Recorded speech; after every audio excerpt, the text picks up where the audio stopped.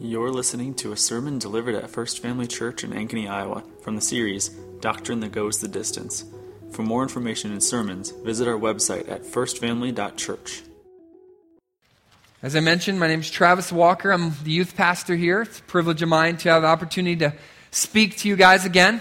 We are in a series on doctrine, and I have the privilege of continuing that series. Last week, Pastor Todd had you in the book of Acts chapter 1.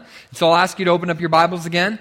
Be prepared to read and to listen to Acts chapter 2. Today we are going to look at a different doctrine. Last week we looked at pneumatology, the doctrine of the Holy Spirit. Today we'll be in the doctrine of ecclesiology, the doctrine of the church. Can you say that with me? Ecclesiology? Ecclesiology. There you go. Comes from the Greek word for the church, and we'll define that and look at that in just a second.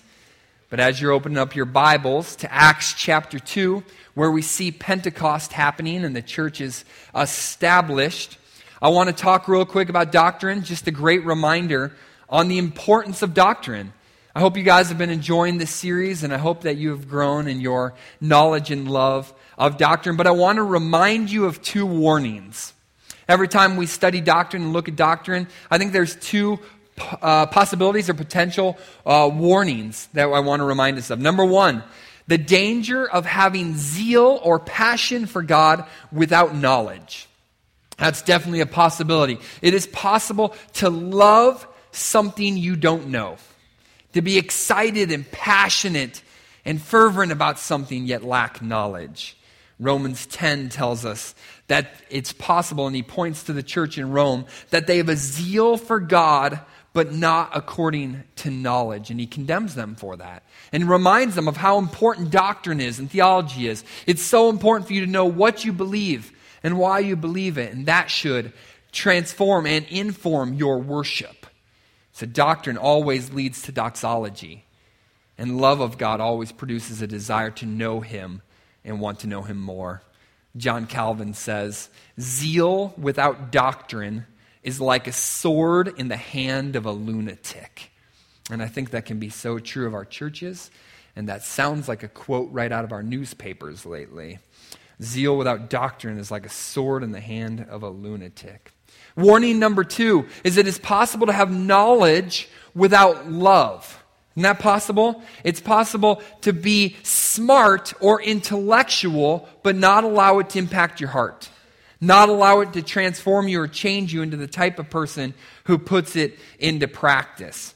It's possible to love a topic just for the sake of looking smart. Have you ever done that? Studied up on something, got familiar with something, wanted to be an expert in something just for the sake of being an expert in that field or looking smart? That can happen with doctrine. It is possible to go through this series on doctrine and just feel good about yourself. To think you know more. Maybe there's somebody, a coworker of yours that you like to debate with or discuss religion about, and you study it just for that aspect, just to win or to fight or to argue. And it's possible to love theology, but not love the God of the theology. And so you've got these two road, ditches, and it's possible to fall into either one of them. A zeal without knowledge, or knowledge without love. And that's a big warning for us, and I think that's exactly where our doctrine today is going, ecclesiology. So we must be careful of both pitfalls. This is exactly what today's topic will address. What does it look like when knowledge and love collide? Knowledge of God and love for God collide. I'd like to submit to you that the answer to that question of what does it look like when knowledge and love collide, the answer to that question is the church. Those two things come to play. They intersect exactly what's happening right now. That's the church. It's you. This place where doctrine is taught and love for each other happens. Those two collide in the church. We'll be looking at the doctrine of the church, ecclesiology. And this is why the doctrine of the church is so important, because of this topic. Because it's the church where the doctrine of God and the love for God come together. That's what we've just done. We're learning theology, we're studying the Bible, and we're also praising and worshiping Him. Those two are colliding right now in this hour and a half. It's the church where the greatest commandments collide. You ever think about that? Love the Lord your God with all your heart, soul, mind, and strength. And the second is like it. Love your neighbor as yourself. Those two are happening. Those two are colliding today as you mingle and interact. Even in our children's ministry right now with the many volunteers that are back there loving your children. Those two, the greatest commandments, are colliding today. And it's so beautiful that that all happens at the church. And it's the church where we educate you on the doctrine of God and also where you demonstrate your love for others. I hope when you come to church, I hope you look forward to the opportunities to mingle and to talk and to share a cup of coffee and to talk and to spend time with one another. I hope you understand how important we view our lighthouses. That church isn't just an hour and a half event, that it's living life together. And I hope you value that and cherish that. You understand that a church is living life together. It's a family coming together. And that's where those two collide. All that to say is the church is awesome. It's amazing. It's a gift to us. It's such a blessing from God that we get to experience and learn more about Him and also worship Him at the same time. I love the church. For the last 12 or 13 years, I've had opportunities to work in the church, and I'm so grateful for that God has called me to serve Him inside the church. And I've been at this church for over 3 years now, and I'm so grateful to be here, to be on staff here and to get to know you, my family, and to spend time with your kids and to point them to Christ. It is a true blessing and privilege of mine. And I hope you view it that way. I hope you love the church. I hope you know your desperation for the church, how much the body means to you, and how this is your, not just peers, but people who love you and care for you. I hope that's true of your church experience. The church is awesome. The church is amazing. But sadly today, the church is struggling here in the U.S. As of this year, for the first time ever in the history of the United States, you are the minority. Do you know that? Those of you who have set aside a Sunday morning to go to church, as of this year, according to some statistics, you are odd. I think that's amazing. George Barna, he's a statistician guy. He says this: the number of churchless Americans, people who say, I don't go to church. That is the churchless. I don't go to church. I want nothing to do with the church. That's not me. The number of churchless Americans has jumped by nearly 1/3 in just 20 years. Let me help you that makes sense a little bit. He says this: in the early 1990s, about 2 out of every 10 U.S. adults were churchless. 2 out of 10. So 80% went to church. They said they went to church. They were church people.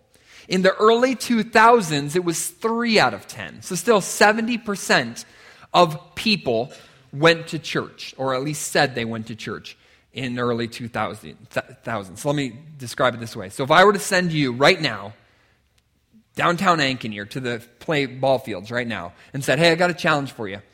Go find somebody who goes to church. If that was 1990, that would be the easiest task in the world. You could just bump into any stranger, any random person at the parks and say, hey, are you a churchgoer? And they'd say, yeah. 80%, right? 1990, 80%. In early 2000s, that would have still been very easy. 70%. Yeah, I go to church. I'm a church person. Today, the churchless make up nearly half the adult population. 49% of adults today claim to go to church. So the majority don't. So if you were today, if I were to send you, hey, I got a challenge for you. Go to the ball fields in Ankeny and go ask somebody, just downtown Ankeny, go find a stranger and ask them, hey, do you go to church? It would be more likely that you'd find somebody that says, no, I'm not a church person. I don't go to church. Than it would if you'd find somebody that says, yeah, I'm a church person. I go to church. Isn't that crazy? How quickly that has changed? George Barna says this: not too many years ago, church attendance and basic Bible literacy were the cultural norm. Being a Christian didn't feel like swimming against the cultural current, But now, Churchless confirms that the world has indeed altered in significant ways during the last few decades. It's not just your imagination. Real data confirm how drastically the moral, social, and spiritual lives of Americans have changed and are changing. So for those of you that are older than 27, do you feel that? Do you feel like the cultural climate, even in the city of Ankeny, has changed? Where it came from a place in the early 1990s where people were church people. Now today they're not. Do you feel that? It's not your imagination. It's statistics. So today the church is in a tough place. It's in a rough point. And I think the reason is because of weak ecclesiology. Even amongst the church, even amongst Christians, there's a weak understanding of what is the church and its importance. Today, I think for the first time ever, Christians, even Christians, are asking themselves these questions. Let me read a few to you. Number one, Christians are asking themselves these questions. Why should I go to church? Can't I just have a relationship with God on my own? This is the, I do church in my car with worship music playing mindset. I'm good. My podcast app is filled with great preachers. I can do church whenever I want. Why should I go to church? Christians are asking themselves that question. Number two, Christians are asking themselves, is church fun? Is church cool? And if it's not fun or cool, I'm probably not going to go. I can't find a church that fits my wants and my needs. This is the church is about me mindset. And if I can't find a church that's also about me, I'm not going to go. And sadly, many churches cave to this mindset and try to please those people who will never be pleased. Because we can't make church cool enough or fun enough, right? You know that. We can't win that fight. We can't cave enough so that they'll think church is so cool they've got to come. We can't win that battle. I think the last question Christians are asking themselves is, churches have problems. Isn't it easier just to stay away? I mean, for real, churches are filled with sinners. Why do I want to go there? Now, if I could find a perfect church, a church with no sinners, well, then I would go to that church. That would be interesting. Christians are sinners, so I'm just staying away mindset. If you go in any church, guess what you'll bump into? Sinners. I'm not going. I think there's that question. Those questions are being asked. And all of that comes from a lack of ecclesiology. The moment we fail to understand what the church is and why it's significant and why it's important, of course you'll walk away from it.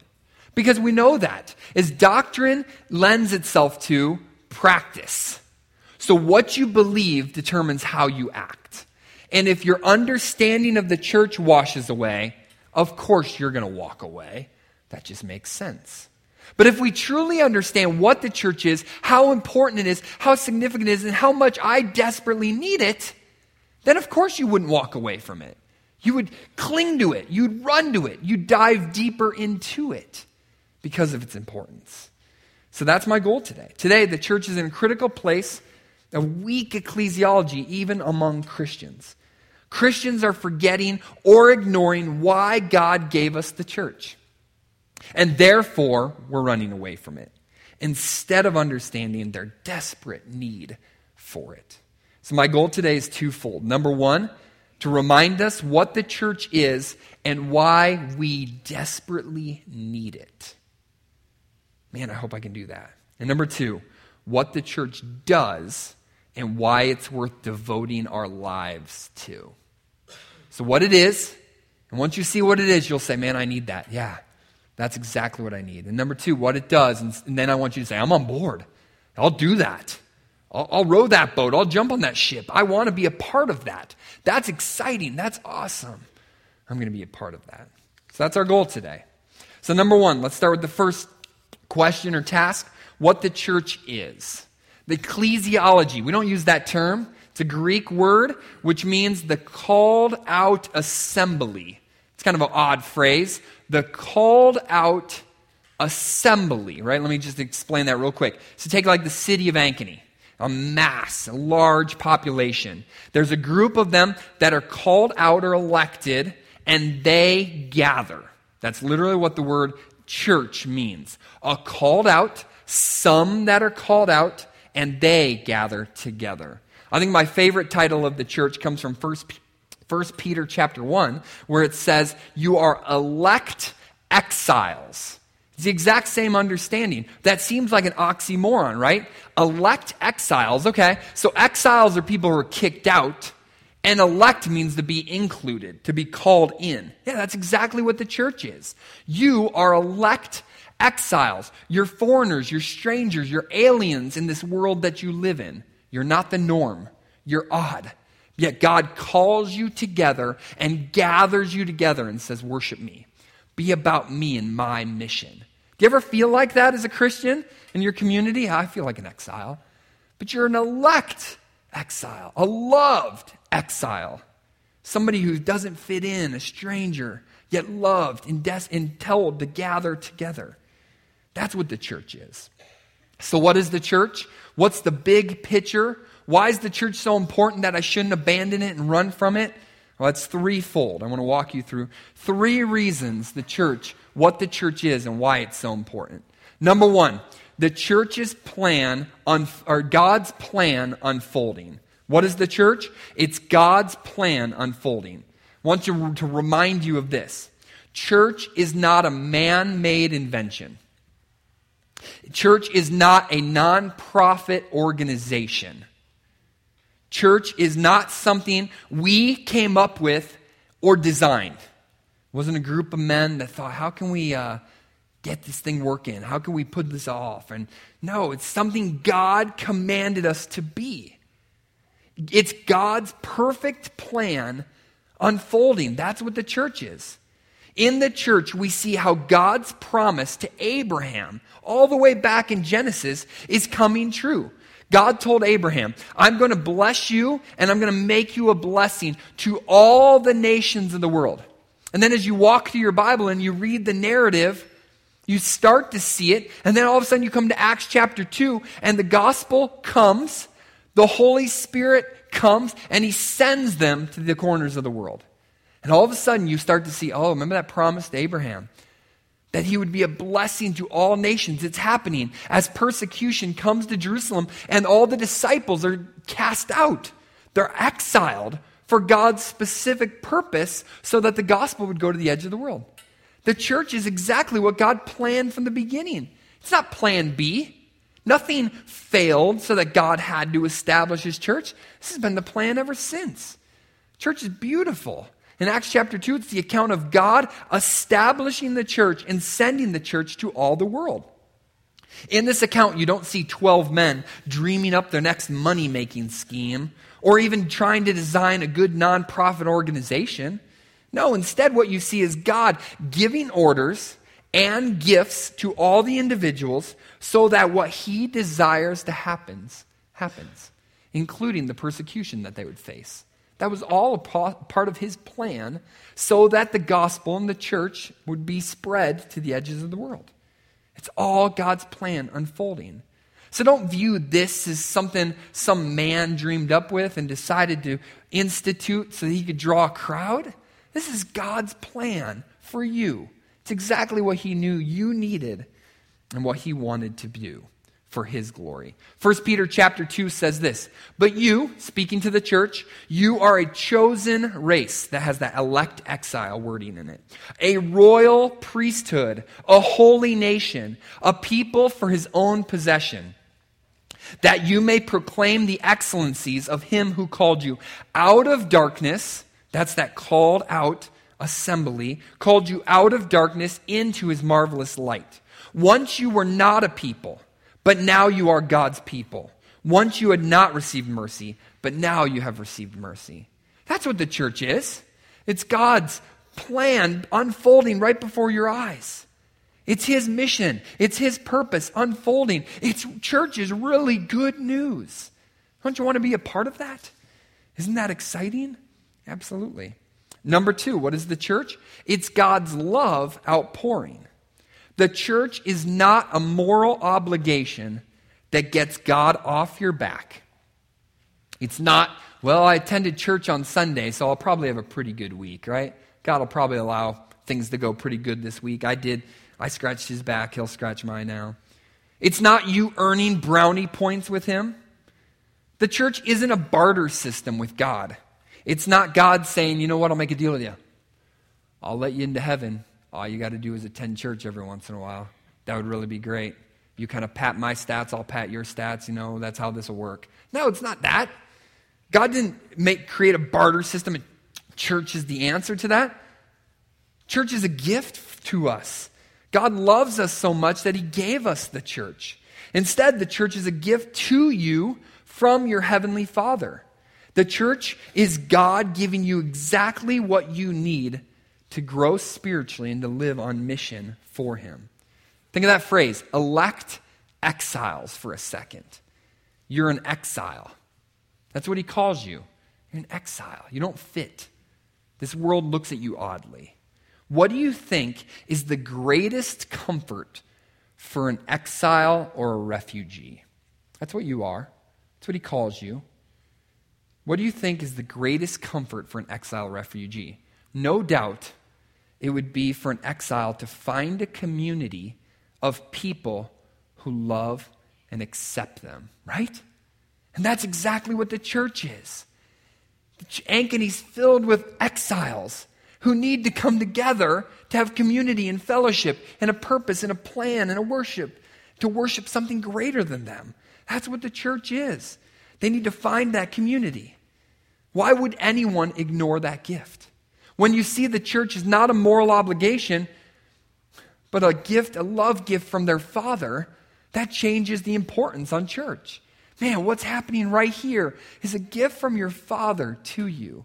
He loves you so much that he established the local church in your town that speaks your language, that presents the gospel in your language, gives you an opportunity to worship him, all for your benefit and his glory. Man, that's awesome. What a privilege. God's love outpouring. Church is not a moral obligation. Instead, the church is a gift. Acts chapter 2 reads this way. If you have your Bibles, you're in Acts chapter 2. Look at the last paragraph there. Verses 42 through 47. I want to read it for you. It says this, Acts chapter 2, 42 through 47. And they devoted themselves to the apostles' teaching and the fellowship, to the breaking of bread and the prayers. And awe came upon every soul, and many wonders and signs were being done through the apostles. And all who believed were together and had all things in common. And they were selling their possessions and belongings and distributing the proceeds to all as any had need. And day by day, attending the temple together and breaking bread in their homes, they received their food with glad and generous hearts, praising God and having favor with all the people. And the Lord added to their number day by day those who were being saved. So did you read that paragraph and hear, man, moral obligation? I'm going to put up these weird buildings, and you better attend once a week. And if you don't attend once a week, oh boy, you're going to get a whooping. No, you don't hear that. You hear, man, these Christians who just heard the gospel and heard that they've been forgiven and saved, all of a sudden they realize there's a lot like them and others that believe the same thing. And what do we need? We need each other. We got to rally around each other. We need to praise God together. We're stronger together. We can come together and encourage one another, support one another. You got needs, I've got stuff. Let's have a garage sale. Let's meet each other's needs. All of a sudden, this is a community, and it's a huge blessing and benefit to all. This was good news in the early church. This was so good news. These people, this is exactly what they were hoping for, and they knew they needed. God's love was being poured upon them when he gave them the church. Number 3, it's God's bride rejoicing. Church is not an event you attend. I need to continue to remind myself of that too. Church is not just an event you attend. And it's not an event you attend that better be good or I'm not coming back. Man, that's something that's true today. Instead, the church is an opportunity for you to worship together with your brothers and sisters. Church is a place for you to gather together and praise the one who adopted you out of death and gave you life. One time a week where those who have been redeemed rejoice. That's why we sing so much. That's why we're a singing church, because we rejoice. And I rejoice that I'm no longer a slave to sin, but forgiven by the blood of the Lamb. That's why we pick the songs we do. It's because that's what we glory in, the cross, in the gospel. Church is not a cool event that if it's not cool enough, I'm going to go find a cooler one. Man, it's an opportunity for you to praise your Father. One thing we know that is true about all people is they will be very inconvenienced, gather in large groups, and even endure rough circumstances if they find something worth enduring those things for. Have you ever experienced that? Have you ever put yourself in an environment like that? I'm willing to go to that event. That's huge crowds. It's going to be really hot. Lollapalooza. That's awesome. It's going to be a blast, right? People are willing to endure weird circumstances if they can find something worth enduring it for. In just a few short months, over 80,000 people will attend Green Bay Packers games in order to praise their team, no matter the circumstances or even the expenses. You've seen those fools who are sitting in the snow, right? It's just snowing like crazy, and they're loving every second of it. Their beard's frozen, their snot's all frozen, and they're just loving it. Their wife hates them, and they're just loving life. This is the best, awesome. And they're a family. Have you ever seen like videos of that? They're not sad, right? They're loving it. The guy does the Lambo leap, and they're all going crazy. There's shirtless people there. Like, what's going on? It's -20. They're loving it. Why? Because they found something worth praising, and so they're willing to endure rough circumstances for that. But Christians, we're weak. The moment the air conditioning's not on, we quit. Church may not be as entertaining as Lambo, but you are for sure praising someone who deserves it a whole lot more.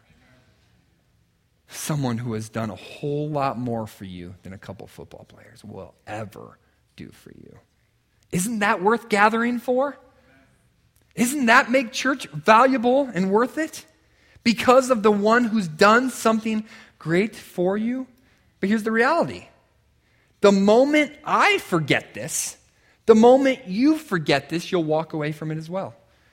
The moment we forget what we do when we attend church, we will no doubt question its importance. What did I say at the beginning? It's weak ecclesiology. The moment you forget what the church is, you'll walk away from it. Because doctrine leads to practice. If I have shallow, weak doctrine, I will quit practicing. That just makes sense. That's how we work. So we need to continue to remind you, this is not an event, this is this.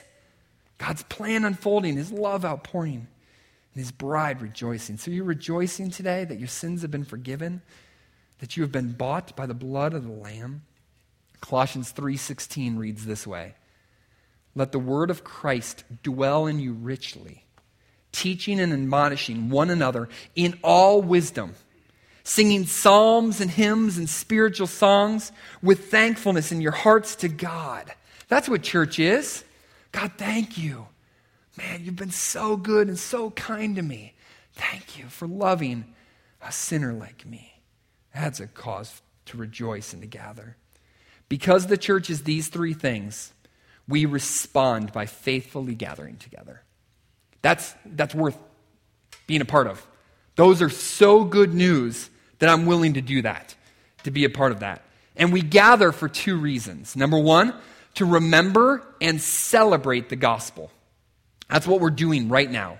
We're remembering and celebrating the gospel. And then two, you gather together to live in community. And it's hard to live in community on Sunday morning. Can I be honest with you? We show up usually on time, grab a cup of coffee, get in here. The moment the service is over, you got dinner maybe getting ready, or it's hard. You know where we live in community? In our lighthouses. It's where community happens. It can happen on Sunday morning. It's just tough.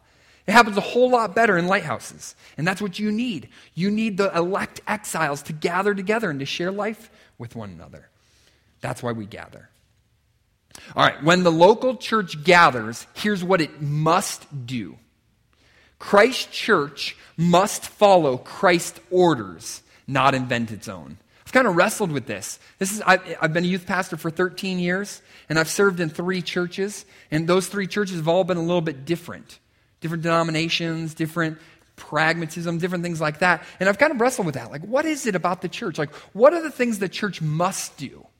Each church looks a little bit different, depending on who's in charge of it and who comes. And all churches look a little bit different. But what are those things the church must do, or it's not a church? Let me give you a couple of them. This is why I think God gave us the books from the book of Acts all the way through Revelation. Do you notice they're all about the church? Starting in Acts all the way through, it's about the church. How the church should work and how it shouldn't work. And it's to help us know exactly that, what we're supposed to do.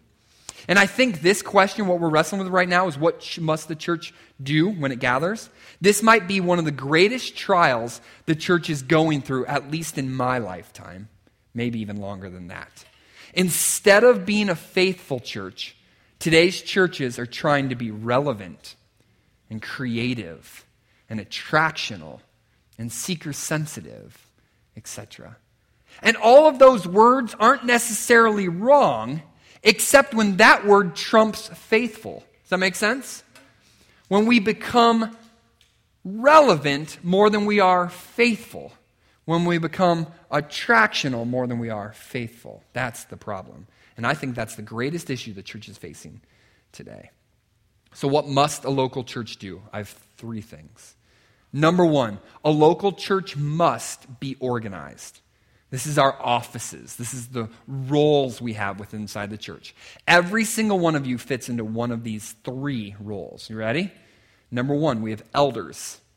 Number 2, we have deacons. And 3, we have members. Number 1, elders. Elders are the spiritual overseers of the church. They're the preachers. They're the ones who shepherd. They're the ones who look after our theology and doctrine, make sure we're not straying. It's a board. It's a group. It's not one man. It's a group of people who keep us on task, keep us straight. Our deacons lead and organize the serving inside of the church. That's their role, to help us serve well. And then the third role are members. The body of Christ, each member with a different gift, serving Christ by using them. So think about those 3 roles, elder, deacon, member. Which one are you? Are you one of those 3? I think in the last 30 years we've created a 4th category, which doesn't exist, and it's called the attender. And we've kind of acted like that's a thing. And the attender is somebody who shows up and enjoys and leaves. And that's not a category. And so this morning, we had an opportunity in the 8:30 service to introduce 5 new members to First Family Church. If you're not a member today, I'm not saying you're living in sin, because sometimes that's on us. It's on the leadership. We're not working the process quickly enough, and you're kind of stuck in limbo. But those are the 3 roles of the church. I view the attender as kind of like my friends in high school who loved to eat dinner with us, but would never mow the lawn or help with the yard work on Saturday morning. Right? Be a member. You've been given gifts. You have faith in Christ. He has equipped you. This was Todd's message last week. He has equipped you with gifts and abilities to serve. Get to work. This is our role. The church is good enough to give your life to it. Second one, it's organized. The second thing the church is it's faithful. These are the ordinances. Something we must do is baptism and communion. Those are things we must do. Demands from God. Great Commission. Go into all the world, baptizing them in the name of the Father, Son, and the Holy Spirit. When Christ, the Last Supper, sat his disciples down, he said, you will remember, every time you gather, you will remember my body and my blood, which was shed for you, which was broken for you. Do this every time you gather. These are things that are non-negotiables. Sometimes we look at these things like, don't they just take up time? No, these are our orders. This is what we've been told to do. Biblical churches baptize and do communion. It's things we must do. And lastly, we must stay true. We must teach sound doctrine. Did you know this? Todd has to teach solid theology. Has to. He's tasked with that. He must. And the elder board, it's our job to hold him accountable and check that. And make sure he's giving you sound doctrine and teaching. He can't create his own. He can't come up with his own series on other theologies, I believe. And he can't shift them and change them. And I don't really like this theology. This one's a little abrasive. This one's a little closed-minded, so I'm going to shift my theology a little bit and teach it a little bit softer. Todd doesn't have that freedom. It's not a church if he does that. We've been given our orders from God to do the church like he created it. Romans 16:17 says this, I appeal to you, brothers, to watch out for those who cause divisions and create obstacles contrary to the doctrine that you have been taught, to avoid them. Look at that list right there. That's what you look for in a church. And when you find a church that does those things, devote your life to it. Give your gifts and abilities to it. Give your time and your money to it. Stick with that church. Be faithful to that church. That church needs you as much as you need it. If you're attending a church that doesn't do those three things, leave. If your church isn't a faithful church, but it's an attractional church, leave. That's the commands. That's the orders. That's what the church is supposed to do. So finally, we'll wrap this up. What is the church supposed to do? We're going to change the definition of church here for a second. Now we're talking about the people. What are the people, the church? We understand the church is in the building. It's the body of Christ. What is every person supposed to do? Sometimes I think when we think about this question, like what is the church supposed to do? You instantly think of the staff. Like, yeah, what is the youth pastor supposed to do? Good question. What does Todd do all week long? I'm glad you're addressing this. That's not what we mean. We're talking about the church, the body of Christ, the people. What do we do? Us included. What are we supposed to be doing? Is it just gathering? Is that where the bar is? Hour and a half every Sunday? No, that's not where the bar is. What must the church do? What do I do? For this, we'll turn to the famous passage of your Bibles, Matthew chapter 28, verses 19 to 20. You know this, the Great Commission. It's where we get our marching orders. This is what we're told what to do. And in these two verses, I think, are three demands, three imperatives. I'll read it for you. You know it. It says this, go therefore. And whenever we see a therefore, we check why it's there for. And it says, based upon all that Christ has done for you, based upon his love, based upon the gospel, based upon his substitutionary death on the cross in your place, go. That's where the Great Commission is. Based upon all that he has done for you, the love and the mercy he has poured out upon you. Here's the implications. Here's the command. Go. Go, therefore, and make disciples of all nations, baptizing them in the name of the Father and the Son and the Holy Spirit, teaching them to observe all that I've commanded you. And behold, I am with you always, even to the end of the age. In that two verses are several commands that we're going to look at. What must we do all the time? Church, what should we always be doing? You ready? Number one, three things the church always does is number one, obey. Let's not skip to the super practical, exciting ones. Let's look at all of them in the passage. Number one, obey. We, the redeemed sinners, obey our King's commands. That's what we're always doing, every day, all the time. We're obeying our King's commands. Now, I know that this doesn't mean that I will always obey. I'm a sinner. But it means that I always strive to obey. I know what my marching orders are. I know what the claim is on my life. I know what I've been told to do. I'm always striving to obey. That is what is true of me and you. We're always striving to obey. Now that I have been saved, I now strive to obey God with my life. That's what the church does. We obey our King. This church should be filled with members who strive to obey and people who are constantly repenting when they fail. Does that make sense? We're always striving, trying to obey, live for God. When we get off course, it's the body of Christ which sees this and notices this and helps us see blind spots in our life. They correct us, tell us we're wrong, we repent, and we continue to strive to obey. That's what the Christian life looks like. Now, we're very proud people. None of us like to be told we're wrong or we're off or we're not doing right or that's not true. None of us like that. But we need the body of Christ, and we need to humbly submit to correction and training in righteousness. So when there is error in our life and false living in our life, we humbly repent and continue to strive to obey. 1 Corinthians 6 says this, "You are not your own. You have been bought with a price. Therefore glorify God with your bodies." Because he's bought you, live for him. He did everything for you. You should do everything for him.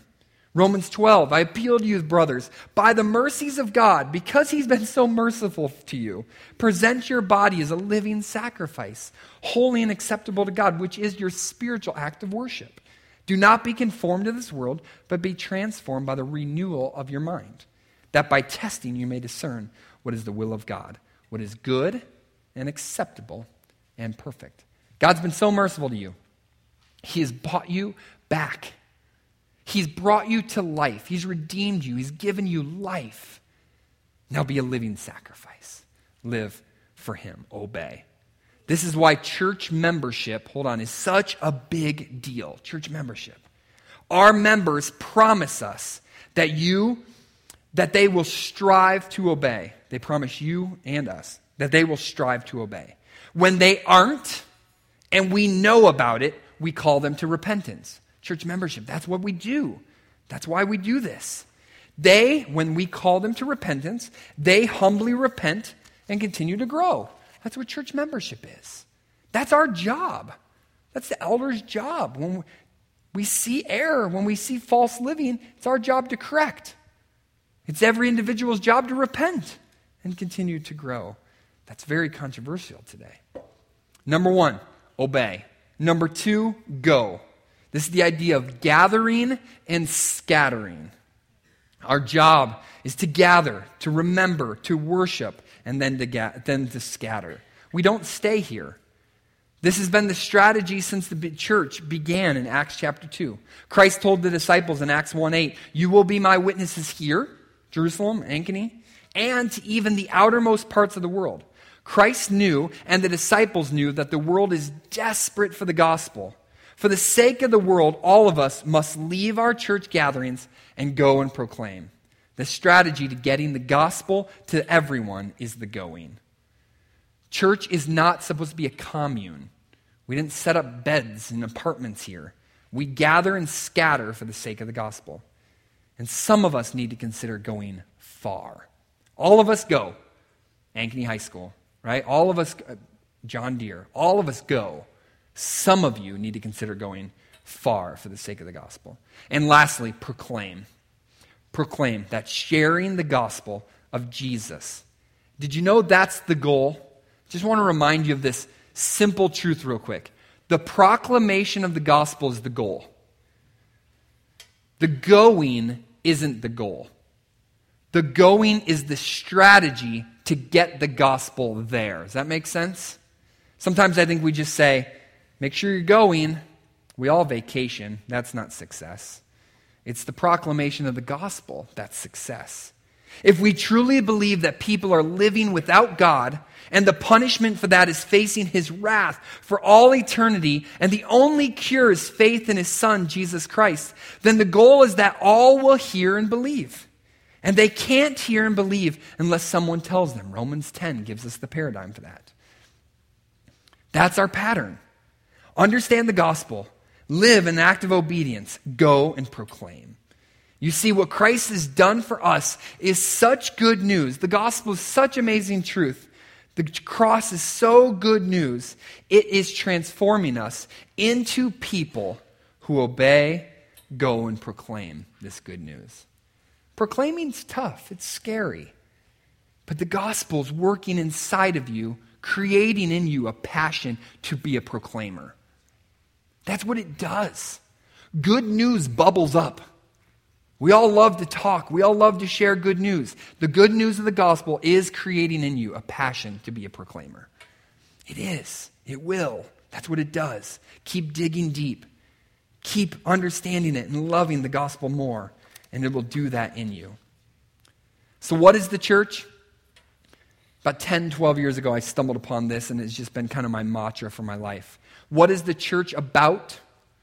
It's about 3 words: gospel, community, and mission. When I came to this church and they built the youth room, they let me kind of design it and stuff, and I put gospel, community, mission in the largest font we could on the wall. And I don't even think the teenagers notice it, but it's really for me. Every time I walk into that youth room, I'm confronted with my mission, what I'm about. And it's such a good refocuser for me. When I walk into that room with my games and my activities and my trial of humor, I'm reminded of what I'm really there for. These kids desperately need the gospel.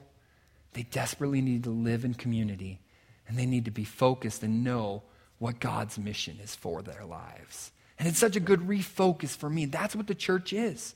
It's about the gospel, it's about community, about mission. It's the going that's the hard part. I understand that. And that looks different for every single one of us. So when we give you that order to go, that could be a really difficult thing to wrestle with, because not all of us are meant to go to the ends of the world. We're all meant to go somewhere. You all do go somewhere. You all go somewhere right after I'm done. But some of us need to go far. And there's some in our congregation that are doing this exact thing. What's it look like for me to go? For a lot of us, that's Ankeny, or your city that you live in. For a lot of us. For some of us, it means to go to the ends of the world.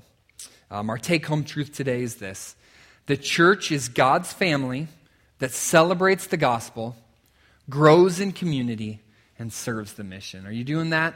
Is that true of your life? I have 3 final questions I want you to wrestle with as you leave today. Things that you can wrestle with as you go. Number 1, what priority does the church have in my life? Do you prioritize the hearing of the gospel and living in community every single week? And if yes, then the next question is, then what lighthouse are you going to join this fall so that you can live in community? Number 2, are you a baptized member of First Family Church who lives a life that strives to obey God? What's the next spiritual step you need to take in order to walk with God? Is it baptism? Is it membership? Is it serving? Or is it going? And the last question, where are you going this week? You're all going somewhere. Work, school. Are you ready to proclaim this week? That's the harder question. The going isn't the obedience, it's the proclaiming that we have been tasked with. If you don't feel adequate to proclaim, what do you need to do to get prepared to proclaim? Do you need to read books about evangelism? Go with somebody who's good at it? Continue to better understand the gospel and let it saturate your heart? That's what the church is. It's the body of Christ coming together to worship, to celebrate the gospel, to live in community because we desperately need each other, and then to send to the ends of the world with the good news of the gospel on our lips. Let me pray.